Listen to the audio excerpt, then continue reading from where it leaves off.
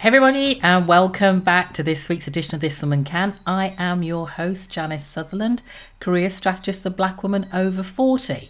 Now, it's that time of month again where you get to hear the replays of, let's just call it the This Woman Can Live that I do on LinkedIn once a month. And for the July edition, we were talking all about microaggressions and dealing with microaggressions as a mid-career Black woman, how destructive they can be when you're having to navigate microaggressions, the impact it can have on your career, and more importantly, how to handle them. So that's the replay you're going to hear today. Now, if you're listening to this in real time, you'll be just in time for the August edition that is coming up on August the 9th at 12 o'clock Eastern time on LinkedIn Live. If you're not already following me on LinkedIn, I am Janice Sutherland. Please feel free to connect. But we'll be talking all about burnout. And to be honest, it was spurred out of some of the feedback I had from last month's live conversation. So we're going to be talking about Black women and navigating burnout and the impact it has. So understanding what burnout is, how to recognize it and overcome it, the difference between burnout and stress, because there's a difference, the impact of burnout on Black women and their careers. Looking at the differences, are Black women treated any differently as opposed to other races when it comes to burnout, and how companies can support women to prevent or experiencing burnout. I have two fabulous panelists, Julie Turney, who is a HR advocate, former HR, but really works in the burnout field for HR. She's HR for HR. And Heneka Watkis-Porter, who had a severe case of burnout, is going to be sharing her journey. In fact, all three of us are going to share our experience of burnout. So please feel free to join us. As I said, August the 9th, this live on LinkedIn at 12 o'clock Eastern time, and I really hope to see you there. If you have any questions you want to post the panel beforehand, by all means, remember you can contact info@janicesutherland.com to submit your questions, or you can go onto connect to me on social media. I am Janice Sutherland, Instagram, Facebook, LinkedIn, and drop your questions there. So that's it for this week. I want you to have a listen. Tell me what you think about the topic and what came out of the conversation between myself and Rebecca Hemmings. It was a very in-depth conversation, very open conversation. So I'd really love to have your feedback. And as I said, what topics do you want me to cover in the live? And make sure you follow us in the lives, because that's a really great way to get live responses and live answers. And as always, if I don't speak to you again, you're going on vacation. It's August. Have a fabulous time. And remember, if I can, you can, this woman can. Take care until next time. Hey everybody, and welcome back. Welcome to this month's edition of Black, Female and 50 Plus, the Power Trifecta. I'm your host, former corporate CEO turned career strategist, Janice Sutherland. And before I start, if you've ever wondered what a career strategist is, I'm the woman you need in your corner to not only help you uncover and rediscover the career you want, but also to guide you and strategize with you regarding how to obtain it. Especially when we get to our mid-careers, that we've invested so much to get to this point where we are, that the most difficult thing to do is to know how to get to your next chapter. So as I said, thank you for joining us today. And over the past few months, this is the 5th edition of Black, Female and 50 Plus. And we have discussed a number of topics. So what it's like to be a Black woman over 50 in society and the world of work, how to dress in your 50s, strengthening your mental wellness as a mid-career Black woman, and how organizations can support. And last month, we all talked about staying recruitable when you're over 50. But this month, we're tackling a topic that there's not one Black woman I know who hasn't experienced it. Those seemingly innocuous comments, actions. No, where are you really from? Oh, you speak so well. When did you qualify, or where did you qualify? No need to be so angry. Oh, I can't pronounce your name. Is it okay if I just call you? or we can't let you go on that program right now. There's far too much to do, when your white colleague is away studying from the office every single week. Now, I know you recognize that list, and I'm more than certain that you can add your own. And just to bring that back to full day, I am just back off a trip from the UK, and I suppose I was in my little safety cocoon living where I live right now. But the all too telling signs popped up for me whilst I was there, being followed by the security guard in the supermarket. And there was an instance when I tried to purchase something in an exhibition that I'd paid to attend. And as I stood waiting to be acknowledged by the woman whose stall it was, she literally looked through me. Now, you may think, well, looked through you, but we know that look. We know what it looks like. She addressed everyone else. She addressed the people that were behind me. And as I stood there, those feelings, those familiar feelings came rushing back. And I thought, why am I even contemplating giving this woman my money when someone who doesn't acknowledge my existence? And with the transition back to the office, working back in place, organizations are encouraging women to come back to the office. But for some Black women, for some of us, they're feeling the stress of returning to a space that never felt safe for them. And we're going to talk about microaggressions today. And I have someone who's a bit more versed in microaggressions and how we look to navigate them and minimize the impact of our career. So let me introduce to you this month's guest, Rebecca Hemmings. She's the founder and director of Strawberry Words Training and Development Company, actually based in my home city. We've never met before till quite recently, Birmingham, UK. And Strawberry Words is dedicated to enhancing human relationships and improving the lives of culturally marginalised people. And Rebecca has over 20 years experience in delivering training in cultural psychology, anti-racism, and community engagement. That was a lot, Rebecca. Thank you so much for joining me today. And for the audience, I just want to say this isn't a one-way thing. I want you to participate. I'm actually going to pop up some questions on screen for you to kind of give your feedback as well at the same time. So, Rebecca, tell us why the interest for you in microaggressions. I think it's very similar for most. I'll start by saying ethnic minorities, then I'll say women, then I'll say Black people, then I'll say Black women. Especially as a Black woman, to be very honest. Just because, and I said this yesterday when I was promoting this, like before I found out what microaggressions were, living in the UK, even though I was born here, it felt like being in a strange land. Certain things would happen. People would speak to me in certain ways, and I'd just be confused as to why is that happening? Why are they speaking to me in that way? Why am I responding in the way that I'm responding? What is this thing? So once I discovered what microaggressions were, they just opened up a whole new world. It was like, oh my gosh, finally, I'm getting answers. It makes sense. And for me, I feel like I've got the gift. I have a gift now in being able to teach people about these, because through teaching people, the treatment will, my hope is, will eventually get better. We can but hope. So for those who are listening and probably not quite sure what a microaggression is, can you give us a description?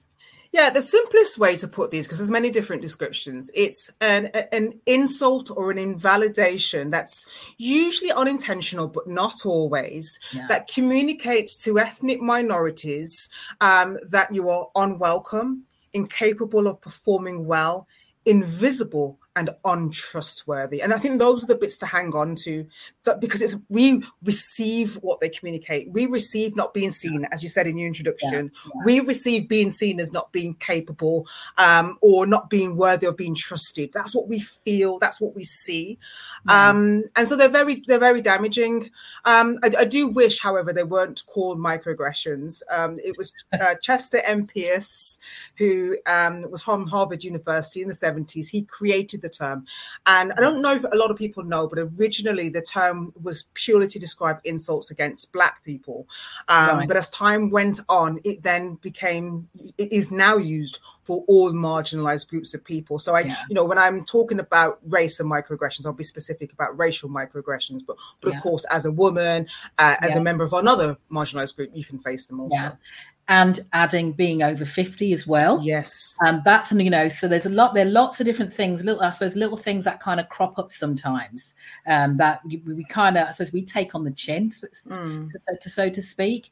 But so I think you kind of answered the question a little bit, Rebecca, but are all microaggressions the same? No, definitely not. There are 3 main types. You've got your micro assaults, and that's intentional. So this is where it's a microaggression that happens in a private setting, but it's very intentional. So this looks like somebody saying to, let's say a manager saying to a black woman, well, I know you only got the job because, of your race. But it's because it's in a private setting that makes it a microaggression. Otherwise, it will be your typical overt form of racism. Then you got micro insults. This is when you demean, or when a person's history or culture is demeaned. So saying something like, oh, you speak very good English. I often hear that from, many people, from West Africans to wherever. So again, so what does that really say? It's really saying that, well, if you don't speak good English, you're not very of great value. And also, what's it saying about all the people in the community that don't speak like that, but also you're a representative of that community? It's just an insult all the way through. Or the one that I always get is, oh, you're very eloquent. You're very eloquent, and you speak very well. And I always come back with, well, why wouldn't I be eloquent? And then you have your micro invalidation. So micro invalidations is basically when your experiences are dismissed. So these are so common, and again, you'll know all of them. Oh, I don't see skin color. Oh, you're using the race card.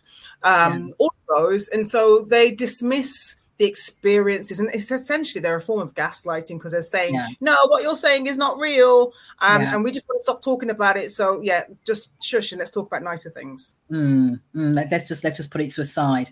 Now the reason this was I picked this as a topic for this month was I run regular roundtables, women of colour roundtables, in leadership roundtables, and one of the things we talked about was microaggressions. And I kept thinking, I cannot believe this ish is still going on. And these were younger women to me, maybe 20 years difference. I'm in my 50s now, and I'm thinking, I dealt with this so many years ago. I can't believe it's still going. However, my question here was, how has society, do you think, conditioned baby boomers, I'm on the cusp of baby boomer, or Gen X women to react to microaggressions, do you think? I think that there's a difference. I think with Gen X, Gen X will be my generation, right? So I think and again, I'm generalizing, everybody's different. But I think the difference is we kind of grew up realizing that they happen, but kind of pushing through anyway, kind of brushing them to the side. Whereas I think baby boomers, they've kind of had enough. And it's kind of like, look, I've been through this ish, as you say, so many times. Take me for who I am, or I'm out of here. I've seen so many women who have that sort of attitude now. And I can understand, because if you've had years and years and years of it, there comes a point when you think, well, I've just had enough. They're going to that situation where I met when I was back in Birmingham, and I was like, wow, I live in a country where, I've probably been cocooned a little bit, because I don't have to deal with that per se. But I'm not going to lie, I wanted to go all the way back. It was everything I could do not to say that I'm not, who are you? And quite rightly. But I also think back in the day, speaking from my age, we were told to respect, or the way you're going to get ahead is by towing the line, or even using the phrase play the white man type of thing. And, just accept that's how it is. But I think now, definitely from my career perspective, I'm not going to take that anymore. I'm not going to take that anymore. I think that's definitely where I am right now. Audience, if you have any questions, feel free to drop questions in the chat. We want to hear your point of view from us talking about it, but we want to hear, you know, what microaggressions have you experienced? Has your attitude towards them changed as you've aged? And even how have microaggressions, your experience of microaggressions, impacted your career? So drop your questions in the chat, because, you know, we want to answer them. We want to be upfront about it. Sorry, Becky, you were going to say something. Oh gosh, you asked me now. It was just about the fact that since 2020, obviously since what happened, you know, the murder of George Floyd, obviously there have been a lot more conversations in the workplace around race.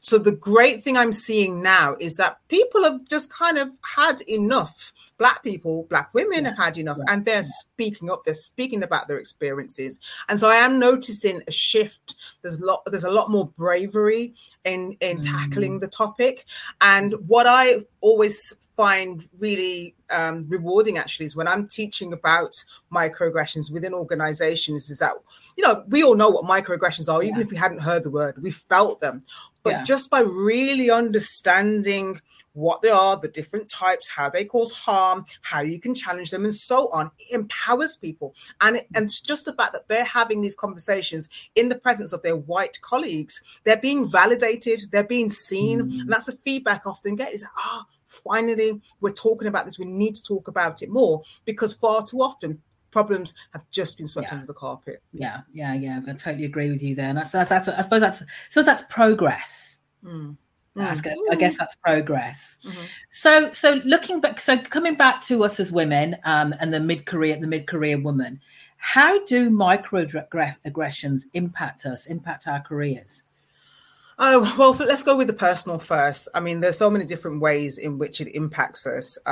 It can lead to, as you know, stress. Stress is you're thinking, should I have dealt with that? Should I have said something? But if I say something, so-and-so might think I'm racist, and then that might ruin the relationship. And if that ruins the relationship, you know, they might go and tell somebody else, and then I'll have, you know, a really uncomfortable working environment. But if I don't say something, I'm letting myself down. So you kind of constantly got this mind chatter, this intrusive cognition. And then, you know, that leads to, you feeling as though, wondering also, was that comment made because of me being a woman, or was it made because I'm Black, or was that person just a horrible person anyway? Like attributional bias. I'm remembering the phrase. Is it because of that? I'm not sure. Then that can lead to a lack of desire to show up as who you are. We all know about code switching, assimilation. We change who we are in order to fit in to the environment. And it's almost, certainly with code switching, it's a survival mechanism. If you're able to go into a workplace and not code switch as a Black woman, you are very blessed. And it's usually a rare group of people that can do that completely. Usually they're artists who can be creative and kind of just say, F the world. But most people have to conform in some way, shape or form to get by. And then, yes, obviously it can lead to racial weathering, where you then physically take on the impact of having to deal with this racial trauma, because it is a form of trauma which we're constantly exposed to, and that's made worse because we don't they're not openly spoken about, so they just keep happening because people can pretend that damage isn't being done. So in terms of people's careers, what that also means is that as you lose that confidence, because these happen to you time and time again, you might not go for a particular position. You might not think you're worthy. You know, you really might embody that imposter syndrome. You know, from the top, if people are, you know, directing microaggressions at you, if they deem you as incapable, unworthy, not intelligent enough, you just might not be seen as worthy enough to be offered a particular role, or to be offered a raise, or whatever it might be. So there's many different ways, unfortunately, in which it can and does affect Black women. And I'm glad you said there imposter syndrome, because it's not always imposter syndrome. It's more the sense of belonging. Because we kind of know that, look, this isn't feel right. The spidey sense of tingling, and we're not being welcomed here. You're saying one thing, but the vibes and what I'm seeing are totally different, because it's not always verbalized either. It can be the action, it can be the actions that are taken, or inaction is massive. Absolutely. You know, you're not ready for that yet. You know, but hang on a minute, I'm the most qualified person here, I'm doing it longer, blah blah blah. Or what I've seen in some situations where persons have brought in younger, maybe white males to do the jobs because you're not ready yet, but I'm the one that's got to teach the people. How does that work? And there's all sorts of unconscious biases in play as well. You know, there's the halo effect where someone who might have a degree from Oxford or might be that white male just might be seen as the ideal person for that particular role. And you've got the horn effect, unfortunately, being projected onto you, and you're just seen as not a worthy candidate. So there's a lot at play. Yeah. Definitely. So how, you know, I talked about going all the way back when I experienced that microaggression. So, but that's, you know, in the workplace, you can't do that. So how should we react? How should we navigate them when they happen to us? Well, the advice is from studies is that where possible, you want to educate people around them, about them even, because when you educate somebody about them, number one, you disarm them so they stop attacking you because you want to be stopped from being attacked. But then you educate them so that they're far less likely to do it again. And I'll give you an example of this. I mean, there's different ways in which you can do that. They're called micro challenges. So you can be confrontational. You can say, you know, what did you mean when you said X? You know, and really just, you know, say what it is. Or, you know, the typical being a black person in a lift and the white person's cowering in the corner, you know, I'm not going to attack you just because I'm black. I'm not going to attack. No, you could be that upfront about it, but not everybody has that sort of confidence or has that emotional energy to do that. And so one of the ways in which I found really, really useful, but quite simple, is to make simple utterances. So I'll give you an example of this. I was at the airport recently with my daughter, and I bought tickets to go in the fast track queue, but that was actually taking longer than the other queue. And so the security guard looked at the group of white guys behind me and said, "Oh, do you guys want to come over?" And I said, "Wow." Everything just stopped in that moment. All of a sudden, "Oh, no, I didn't see you there. Come over, ma'am." All of a sudden, he's scanning my passport and I'm all the way through. So what that does is it stops the action. It lets that person know that something wasn't cool. There's also an audience. They're listening. Oh, would that have been racist? He wants to fix that quick time. So, you know, just by saying that one word in that way it was a way of challenging it. And made a difference. Yeah, thanks for that. We just had a comment pop up. Let me have a quick look at the comment that we got popped up. So what was it?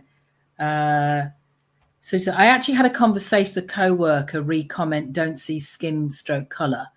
She's now close to being an ally and understands more because we're open to share, and she was open to listen and understand. That's education, as you said. Oh, absolutely. So she had the conversation about don't see. I think that's really important because it's one of the most common micro-invalidations. You know, I always say that, you know, this is my little analogy with I don't see color. And people tend to get it when I say this. Like, you know, when I wake up in the morning, I don't look at myself and think, I'm looking very black this morning. You know, I don't brush my teeth and think, I'm still black. You know, it's only when I turn on the TV, go in the shop and I'm followed around, you know, turn on the TV and see the latest racist incident, being followed around the shop. I'm in the workplace. Oh, can I touch your hair? You know, all that sort of stuff. I'm reminded I'm black. So being black is very much a part of my identity, not because I make it that way, but because society does. So when someone says, I don't see your race, I don't see your skin color, what they're really saying is, I want you to shut down that whole part of you because it makes me as a white person feel really uncomfortable. It's called white centering. So when somebody understands that, they get that they are actually saying to someone, don't be authentic, you don't belong. So and most people, to be fair, don't want to cause harm, don't want to offend, don't want to hurt someone's feelings. So when they understand that concept, it just makes it a little bit easier to part ways with such a common way of thinking. But, you know, and a question's popped up for me, and it wasn't our questions we talked about, but why is it our responsibility to educate these people? Unfortunately, because nobody else is talking about them. Nobody else, nobody else has the energy to want to end them. No one's motivated like we are. I mean, in an ideal world, we want allies to be able to also jump into conversations and say, I say this, you know, when a microaggression happens and there's an ally in the vicinity, the least they can do is to acknowledge the fact that it happens. Let's say you're in a meeting, you're being spoken over, and let's say the ally didn't have the confidence to say, well, that wasn't cool, you weren't letting her speak. So if that doesn't happen, what they at least want to do is say, hey, Rebecca, I saw what was going on in the meeting. That wasn't cool. Because all of a sudden, wow, I'm seen. You saw what happened. I'm not going crazy. It's really going on. You're validated. And, you know? And it is that thing because no, they didn't mean it like that. And it's like, you know, now you're invalidating how I feel when I know I felt it. And it's not the first time I felt it. You know, so let me see. I've got another comment just popped in. Let me look at this. I have found during my experience in multilateral and corporate spaces, there is an undertone of expectation regarding a Black woman's look. How should your hair look? How you should dress? How much makeup is appropriate? While living in the UK, I've also had multiple people over the years asked to touch my hair when they're really saying it looks way too different than it should from my white peers.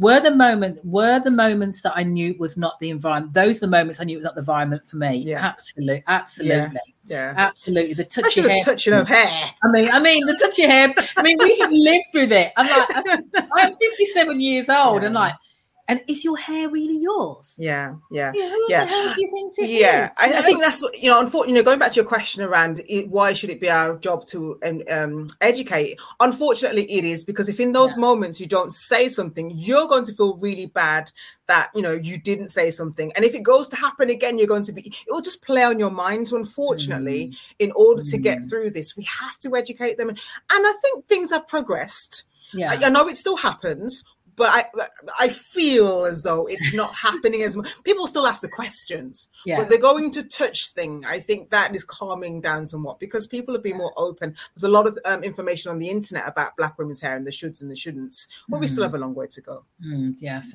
Definitely. So the question I got for you, Rebecca, is how do we keep ourselves safe in this environment? Well, as opposed to challenging is how we keep ourselves safe. It's really important to have a support network, and I know not every single person is going to have that, but if you have people that you can speak to, whether it's your white allies or whether it's your bona fide girlfriends, then do that, because it releases that tension, that stress, that trauma, and we all need an outlet. Get a journal, write in the journal. Because I talk about race all the time, I see a therapist every single week. So if anything comes up in the sessions, bam, I'm dealing with it. Look, I've had cancer. I'm not trying to go there again. So I make sure that there is an outlet for that. This work is important to me, but at the same time, I have to stay healthy. So the really important thing is that you find a way to deal with whatever is that's on your mind, because what makes people sick is holding it in, getting angrier and angrier, not letting that frustration out.